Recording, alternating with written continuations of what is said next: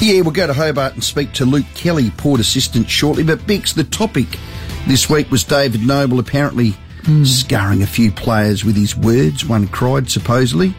You got a bait? What's the best bait or coach that has just peeled the paint off the walls and made you go, oh, boy, that was Orcs? I was, I guess, brought up not expecting, but that was the modus operandi. That was just what most coaches did. So John Reid was very passionate in the way he delivered his message, and he had a lot to be passionate about because at South we weren't that great in the early years.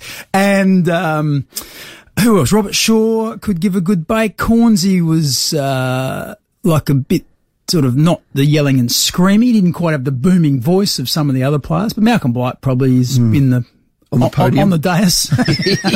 Come on, give him number one. You want number one?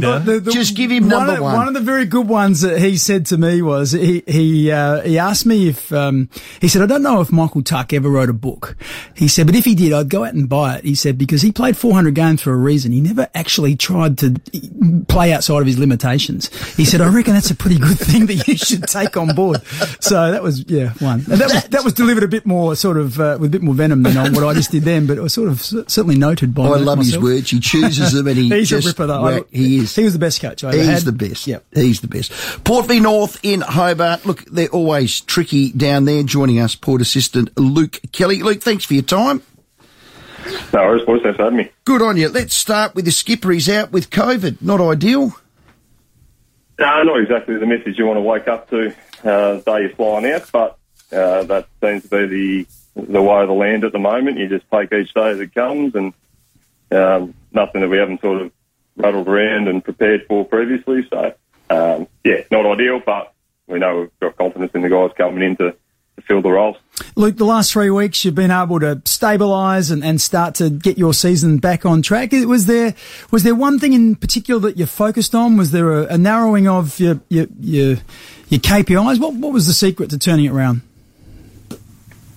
Honestly, I think it was just continuing to believe. We had seen enough good football through patches of games that we knew that the good footy was in us.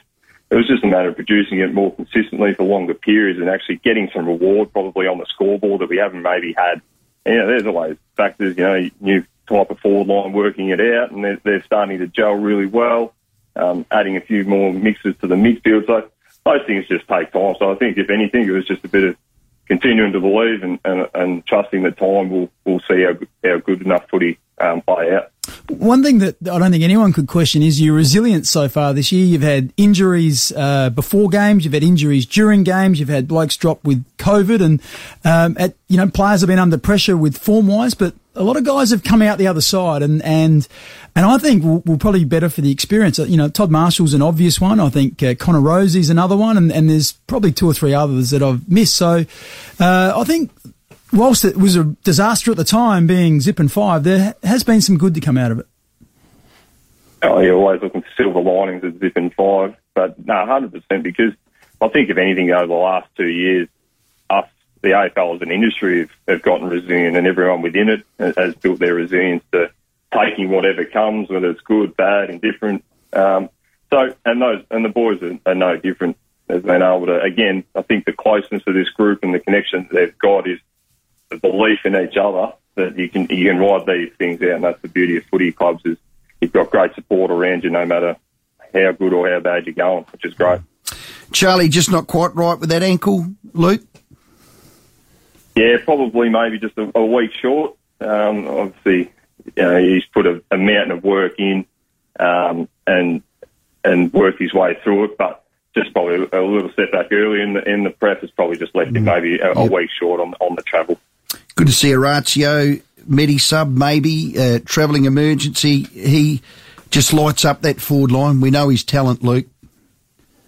Oh, talent, leadership, footy IQ. I've been super impressed by Orazio, I've only been able to see him out on the track really in the last sort of couple of months of the work he's been doing, but his stuff behind the scenes and what he provides is outstanding. So, a quality person, quality footballer that we love having back within our group. You wouldn't debut Ollie Lord or Taj Schofield as the Medi-sub, would you? No, I think Kenny's pretty tight on those ones unless something disastrous happens in the morning and it's a necessity. But I think the way Kenny sends the lean, he wants to give guys who debut their best opportunity. Perfect. Luke, good luck. 4 in a row would be nice for the club. Right that ship. You're well and truly on the way. We think you're back. As we said at the opener, it's a tricky game down there. Can you just let me know, because I had a little bit of the blue on air with Charlie Dixon as to how many players are likely to wear a long sleeve shirt, because Bix and I aren't a fan of that. I'm not sure whether you are, Luke, but we know the number. If it tips over 3, you generally lose.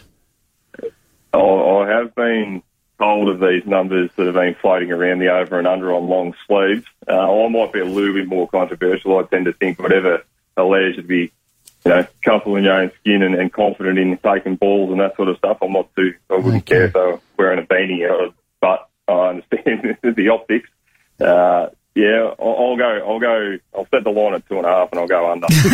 Now, Luke, this is what I want you to do. I want you to take the bull by the horns. I want you to go Alistair Clarkson style. When it was in Canberra and it was snowing, he went out in the pre-game with no shirt on. Could you do that? Just inspire the young guys, or maybe even suggest that Ken does it. What would the response be, you think?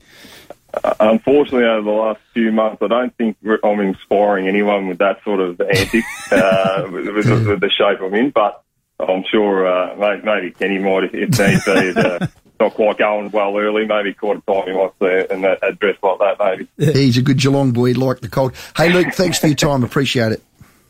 No, anytime, boys. Appreciate it. Very impressive man, that. Port assistant Luke Kelly there. Port, we know, take on North in Hobart. They'll win that one. Cyber security and workflow's never been more important than right now. So don't mess around. Get in touch with our mates at One Solutions. They're the winner of National Telstra Enterprise Customer Excellence Award. Bix, give us your tips.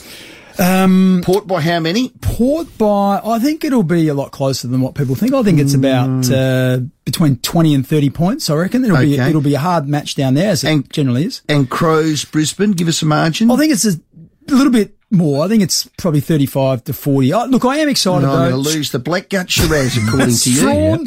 Strong gets an opportunity. I think a lot of people want to see him, so I think that's good for Crows fans. Fogarty back in is everyone's always hopeful that this might be the game, has a breakout game and stays in and becomes the player we all want him to be. And really keen to see Jake Saligo play as well. I've been impressed. I've seen 3 of the last 4 Crows Sandful games, and he's put together a nice body of work. So, and can I just say one thing? Adam Simpson?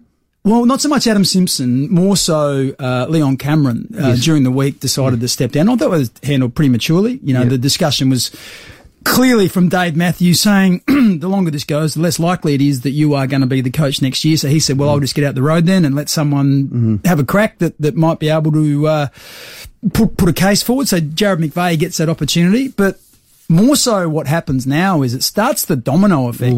Because when you know there's a big new shiny toy. Well, there's 2 of them, with really. a big ribbon on it. I think there's Nathan Buckley and there's Alistair Clarkson. Yeah. And I think every team that has a coach that maybe doesn't have a contract next year or maybe isn't performing, they're paranoid that if now that GWS don't have a coach, guess what? They're talking to Clarkson or they're talking to Buckley and they're getting down the path. And if you are thinking about it or wondering about it, you're sort of thinking, well, we can't do this behind our coach's back because that's not the right thing to do. Yeah. So then you go to the coach and say, look, this is what we're thinking of doing. We're looking at perhaps chatting to some of these other coaches. And then, sometimes when one goes, it does mean that others could be imminent if the results don't go the right way. Yeah. Well done, Bix. We'll see you tomorrow night. Crows v Brisbane. Opening of the opening. Yeah, I'll get to that. Opening of the college football season tomorrow. The mighty Emmanuel Doves are playing Prince Alfred College along with all the other teams. So if you go, you Doves. It's hardly inspiring, is it? Good luck with that. Peacekeepers. Anyway, we're going to have a lot of fun.